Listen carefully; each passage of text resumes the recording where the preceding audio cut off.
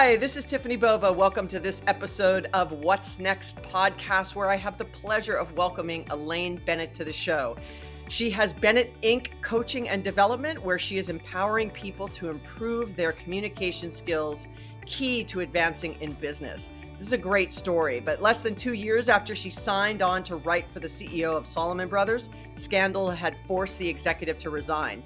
In stepped just this guy named Warren Buffett, and the rest is history.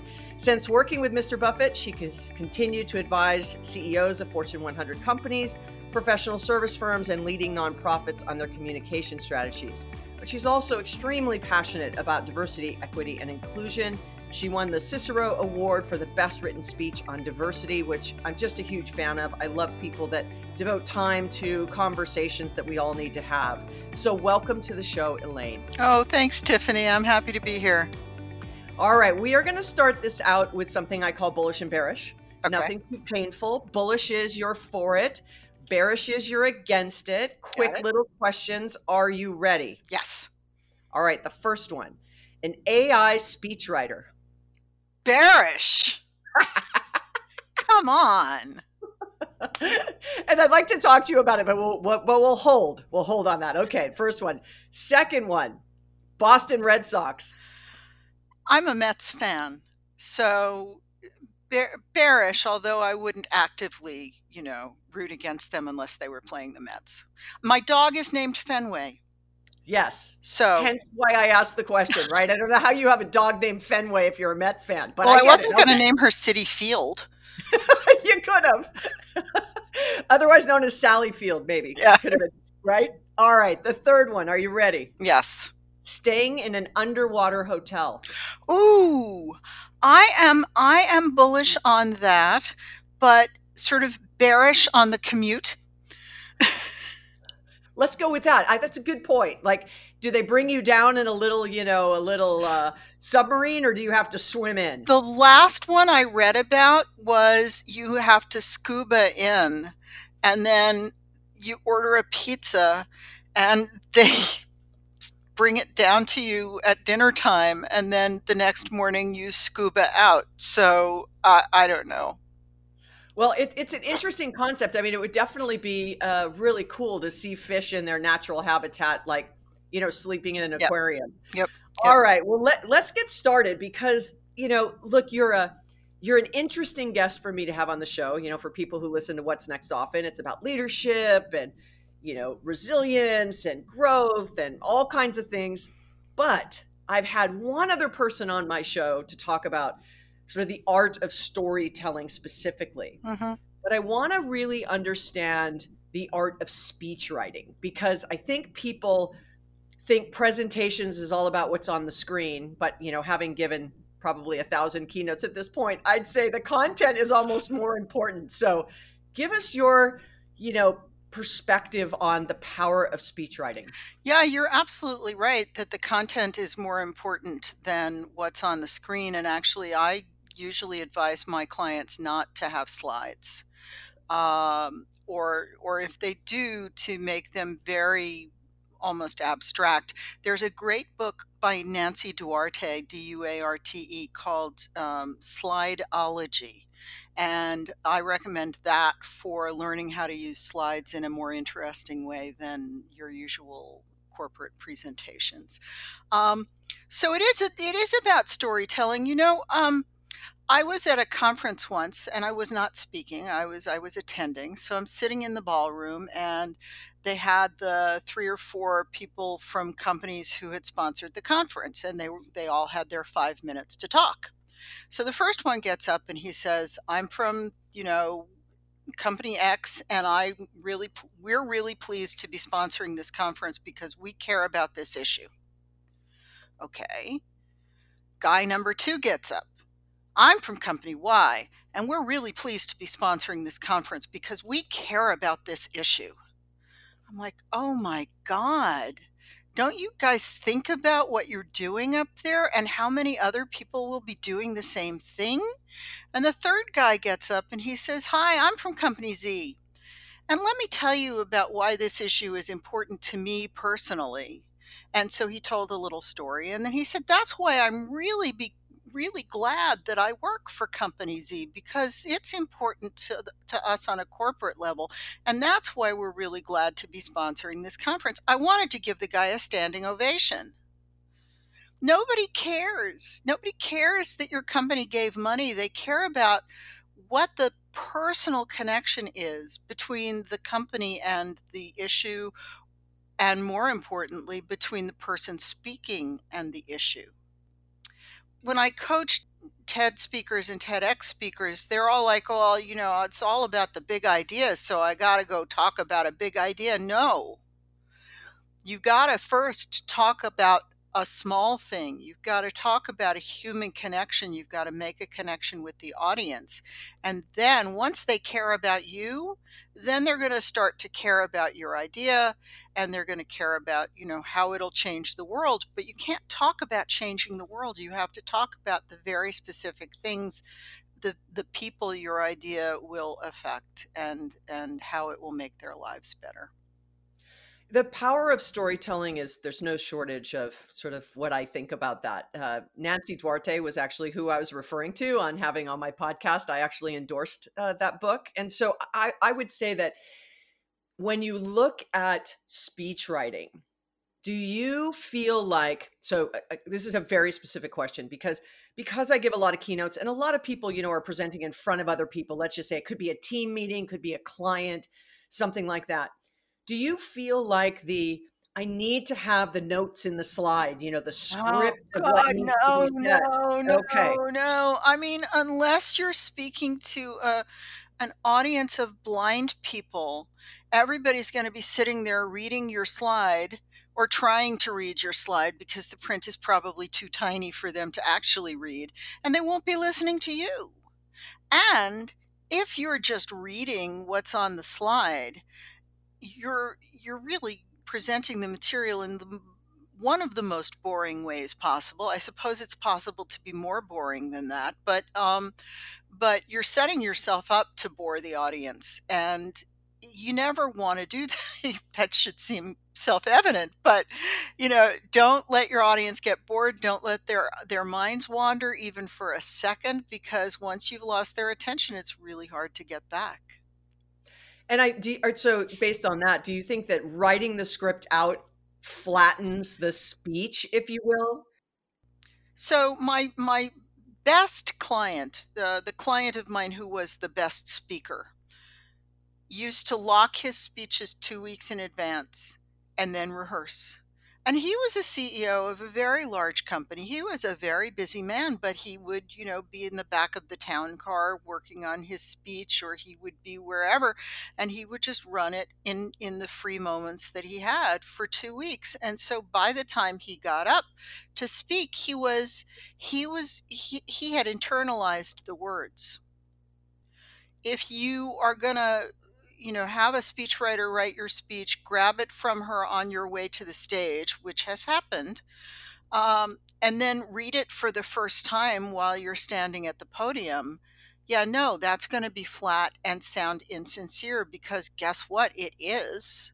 No matter how well I know you and how accustomed to your voice I am, how much I tailor the content to the kinds of words that you say and the way that you say them. If you haven't looked at the material before, it's going to sound like you haven't looked at the material before. It's going to sound like it's not yours. And this isn't just about standing on a stage. I'm a salesperson and I'm given a script to read from the marketing department on a call, right? So, even though we're talking about, a speech or a presentation, it's applicable in your day-to-day. I'll give this story, which I think, since we've mentioned Nancy, many years ago, I had given a presentation on a keynote stage, and it was the largest stage I'd ever been on. It was live in front of about 15,000 people. And it was a 25-minute speech, but the first about 8 minutes, I was very scripted. I had to say very specific things to set up who was going to be behind me. And then the remaining 21 minutes, let's say, was sort of me, like you said, I'd internalize this content. I could say it 100 different ways with different stories. And, I was very connected to what I was going to say. But the first 8 minutes were painful at best, not only for me. Now, I had practiced, So it wasn't about not practicing. It was about, it was so different than my normal behavior that Uh-huh. I just sort of stiffened right up. And so if you watch the YouTube video, which by the way, I sent to Nancy and I said, "Hey, I'd love your feedback." She's like, "I don't know if you were really nervous in the first like 5 or 6 minutes, but you showed up about minute 8, Yeah. right?" Because, Yeah. and it was no, now people who, didn't know me or didn't know my style might have thought it was fine or might have thought I was a little nervous. I don't know, right? But after giving hundreds of keynotes, that one speech, I talk about it all the time, that it was way out of my comfort zone. And so internalizing it and practicing it is one thing. But I do believe, if you don't have the, benefit of having an Elaine, an amazing speechwriter, that you have to be able to find your voice Yes. and maybe not, and give yourself an outline versus verbatim speech. Yeah. The thing that worries me about outlines Okay. is that it's really easy to go rogue. It's, you get, oh, you get an idea and let me talk about that for a minute. And then by the time you're done, you are so off topic that you can't bring yourself back. So, if you have the discipline to stick with an outline and to rehearse the speech along that outline, then yeah, you can use an outline. I I don't enjoy writing outlines because the other thing about outlines is that when you have a bunch of bullet points, you can't give a speaker new ideas to incorporate because they're only going to, they see the bullet point, talk about your college experience. Well, they know that that means the time they got drunk in the quad or, whatever the story is. But you can't like reframe an argument. You can't like advance an idea, a new idea, because you're relying on what's already in the speaker's head.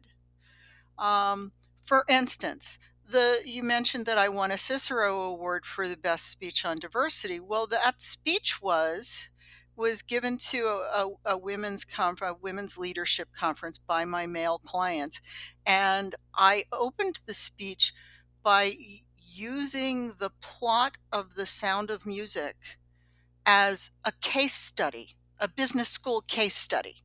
So, we talked about this new hire, maybe an intern, and she was chafing at the restrictions of the company. She couldn't come and go as she liked. She had to do everything the same way that they always wanted to do things. And sometimes she just got so frustrated that she ran into the hills with a guitar and twirled her skirts and sang because she's Maria from The Sound of Music. And then we went on using the different plot points. It wasn't the whole speech, but occasionally I dropped it back in. And, by the way, she saved her entire team from the Nazis. Who wouldn't want a leader like that on their team? So I could not have done that speech with an outline. Give the guy a bullet point that says, Maria is working at a business. What do you do with that?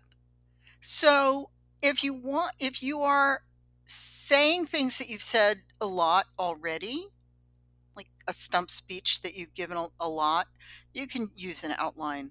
But if you're trying to introduce new ideas or concepts or introduce them in a new and refreshing way for your audience, you got to have sentences.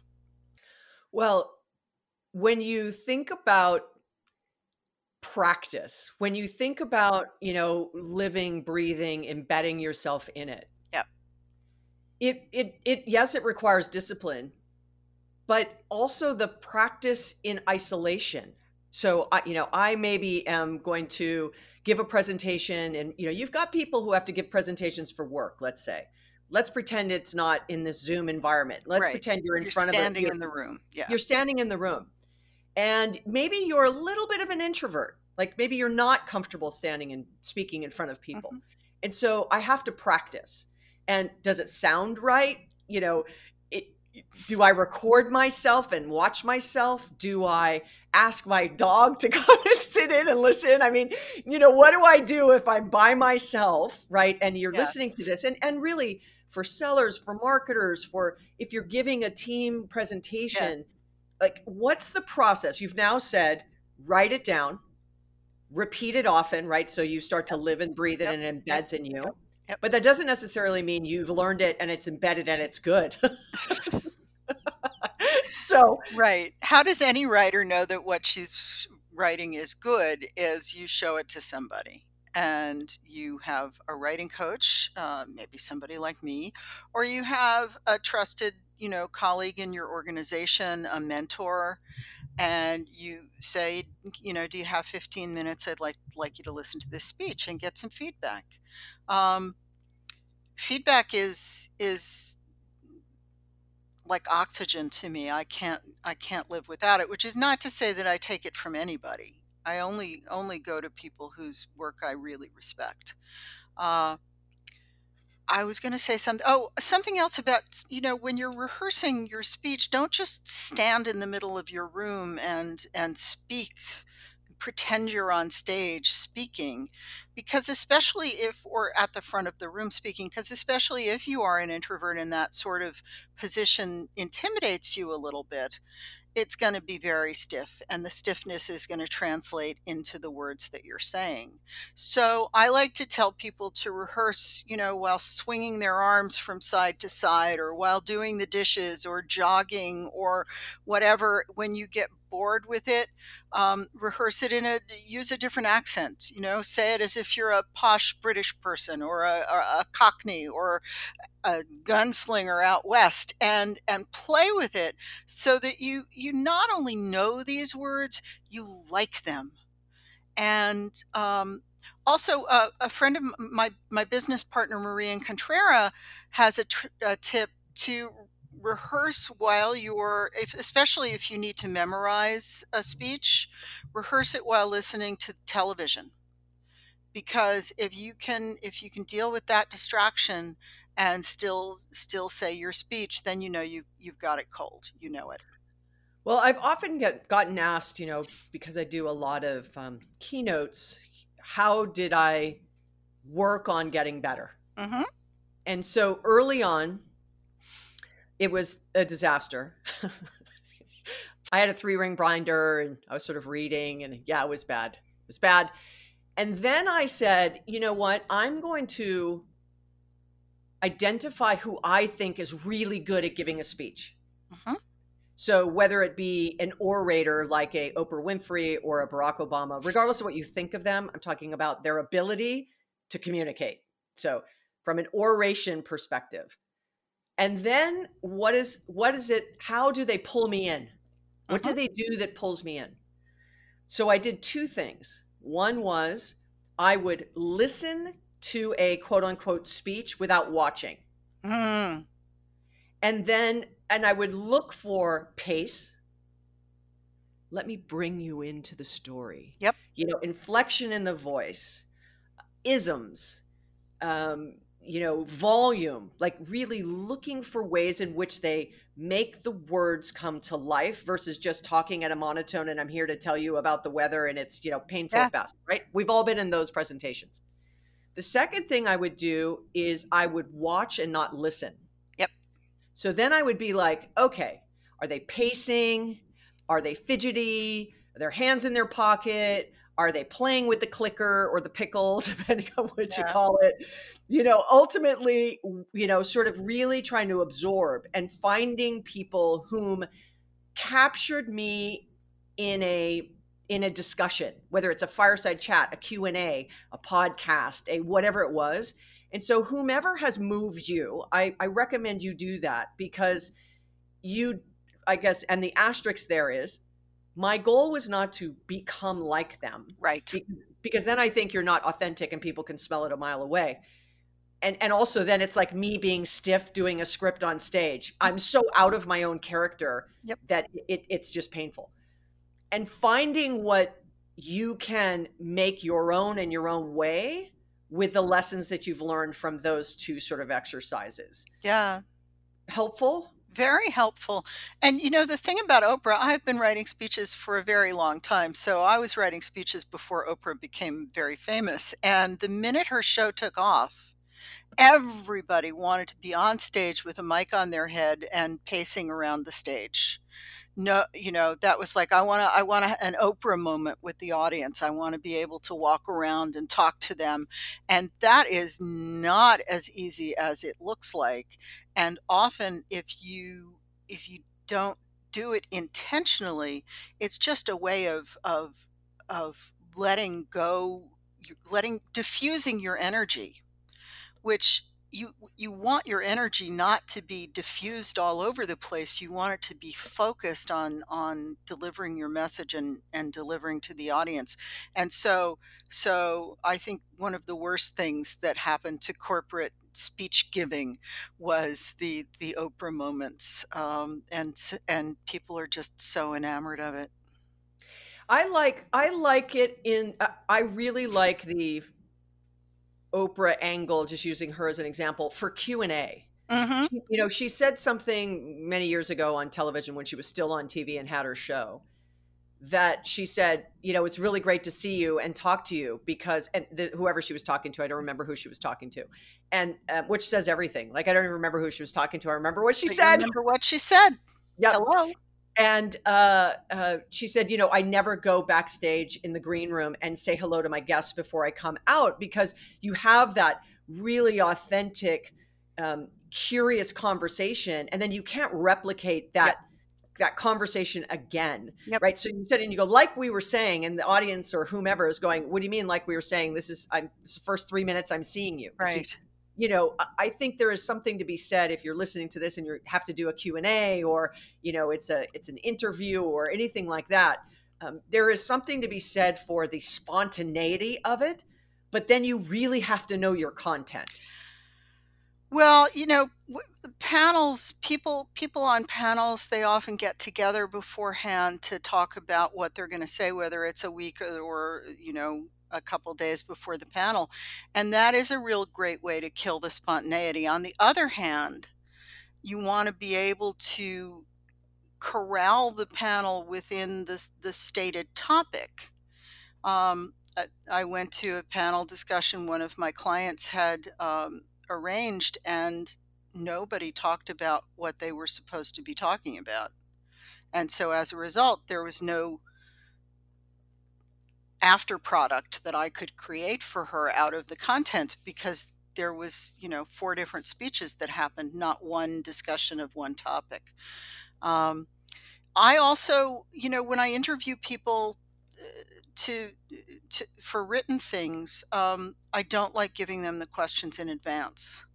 And I think some people who speak and do Q&As live might want to know the questions in advance. But, if it's a subject that if it's, your leadership style, well, how you've been leading your company, what your successes are and what things you wish that you could have done differently. So don't think about it in advance, because it's just going to sound like you prepared something. Well, case in point, did I send you questions ahead of time? You did not. I did not. And I never do. And when, the handlers of whomever is going to be a guest comes to me and goes, we want the 5 to 7 questions. Yeah, I'm like, well, I wouldn't give questions if I was going to sit down and have a cup of coffee with Elaine in Chicago one day when we were in town at the same time. So that's the kind of environment I want to have. And when people are like, well, I'll get you, Tiffany, the questions before you join, I'm like, I actually don't care what you ask me, as long as it's in my wheelhouse. If you're going to ask me something about engineering, I'm not your gal, right? Yeah. But if you're going to ask something in any of my, 5 or 6 wheelhouses, I also know how to not answer it and answer it. Like, if I really don't know the answer, I know how to not just say, I'm taking the 5th. It's, I was really hoping we could talk about nuclear physics today, but good luck with that. Good luck with that. Well, listen, this has been really just fantastic, and I'd love to leave some action items for people, listening to this podcast, because I think that, like the art of persuasion, even though if you're not in sales or something, you're persuading all the time. And I Mhm. think you're also giving speeches and orating, Eh, especially at work. And there's a difference between in person and via video. The digital behavior and the digital isms and the tone and the pace is very different when you're remote versus when you're in person, because you lose that physicality of speaking and engaging, right? I talk with my hands. Yep. If I'm on a video call, you don't see that, or kind of a Yeah. thing. Yeah. So if someone wants to advance their ability to craft a story slash speech slash presentation, right? So it may not be for stage. Right. Right. The one, two, three things you'd say, here's what I would recommend you do sort of first, second, third. Well, figure out what you need to rehearse and what you don't need to rehearse. So, rehearse a scripted presentation, don't rehearse for a panel Q&A. Uh, I spent a summer when I was in college working as a telemarketer. Please forgive me.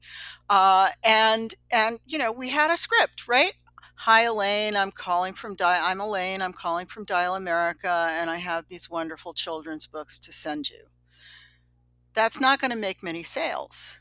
But if I sounded like I was a young mother, hi, I'm Elaine, and I'm calling from Dial America today I want to tell you about these really wonderful children's books we have. Then I was making a connection with the people. And because I wasn't flat and monotone and I've got to read these words and sell this stuff to you, I made lots and lots of sales. So wherever you're talking, be yourself and do whatever you need to do to get whatever stereotype of a speaker that you have in your head, get that out. Whether it's a stiff person who stands at a lectern and reads slides, or whether it's Oprah Winfrey.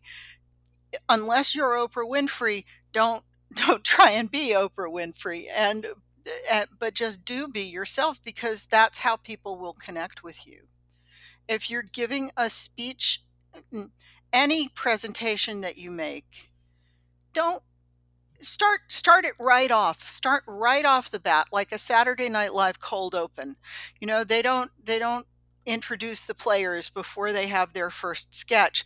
Don't start your speech with thank you, Tiffany, for having me here, and thank you, Nancy, for setting it up, and all of that.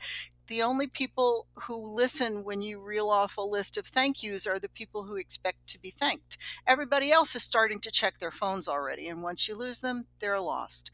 So start right in with your content. If you need to thank people, like if you're, talking to your boss and you want to throw him some, you know, ups, then work it into the content of what you're saying rather than making it an add-on. Oh, and can I say one more thing? Of course. The thing about ad-libbing and having a script is watch the next speaker you see, and usually people do the ad-libbing up front, usually while they're thanking people. But you can almost always tell where the juncture is, where the official speech starts. And that is a cue for me as an audience member to think, oh, this is the part he doesn't really mean. This is the part someone else wrote for him, so he doesn't really mean this. He really meant the stuff he said before. So don't create a situation where people can start thinking that. The best way to not create that situation is don't mess with the upfront of your speech. Go with what your speechwriter gave you because she knows what she's doing. Um, and rehearse also. If you're gonna insist on adding the thank yous, add the thank yous, but rehearse them so that they are seamless with the start of the speech. Well, I want to wrap this up. That's great advice. I want to wrap this up with maybe a story or two. Working with someone like Mr. Warren Buffett must Mm. have been interesting, as he is sort of called the oracle of, talking about things. Um, what was most surprising to you about writing speeches for someone like that? Okay, well, so I didn't write speeches for him. He came in as the interim CEO of Solomon Brothers, and I was the CEO's speechwriter. So, but he was focused on the internal workings of Salomon Brothers, and for very good reason. And so he did not do anything external. I wrote a lot of internal things for him. So that's, I want to clear that up. What was it like working for him? He was just brilliant and generous, and he so the first thing I met him, we had, he was our largest shareholder. We had all of his annual reports in our office, and I would read them when I had, a minute or so. So when he came to be our interim CEO, I already had his voice in my head. And so he was in his opening press conference on a Sunday afternoon saying, "I'm coming in, riding in on my white horse." And somebody tapped me on the shoulder, said, "You got to go up and write something." So I went up to my office, and I was asked to write a letter that would go out under Warren's name to all of our clients, basically saying, "Oops, and it won't happen again." And so I wrote it. This is, the early 90s. And we didn't have email back then. I didn't know who was going to be reviewing my work because everybody above me, except for my boss, had basically been fired. So I wrote my office phone number and my name on the top of the page. And the next day, my phone rang, and it was Warren. And he said, "Did you write this thing?" I'm like, yes, sir, I did." And he said, "It sounds like I wrote it." And I said, "Well, sir, that's my job." And that was it. That was the beginning of a really wonderful professional relationship. And he would call me in to ask my advice on things that, had nothing to do with writing or communication. Well, they had to do with communications, but nothing to do with writing. And he was just a great guy. Well, what a lovely story, but a great message underlying is that you had done your homework. Yep. So there's a lot of little nuggets of lessons that Elaine has given us over the last 25 minutes. So I want to thank you for joining us on the What's Next podcast. How can people keep in touch with you, your work, and even maybe use you, on those big speeches they're thinking of doing? Even maybe. That would be lovely.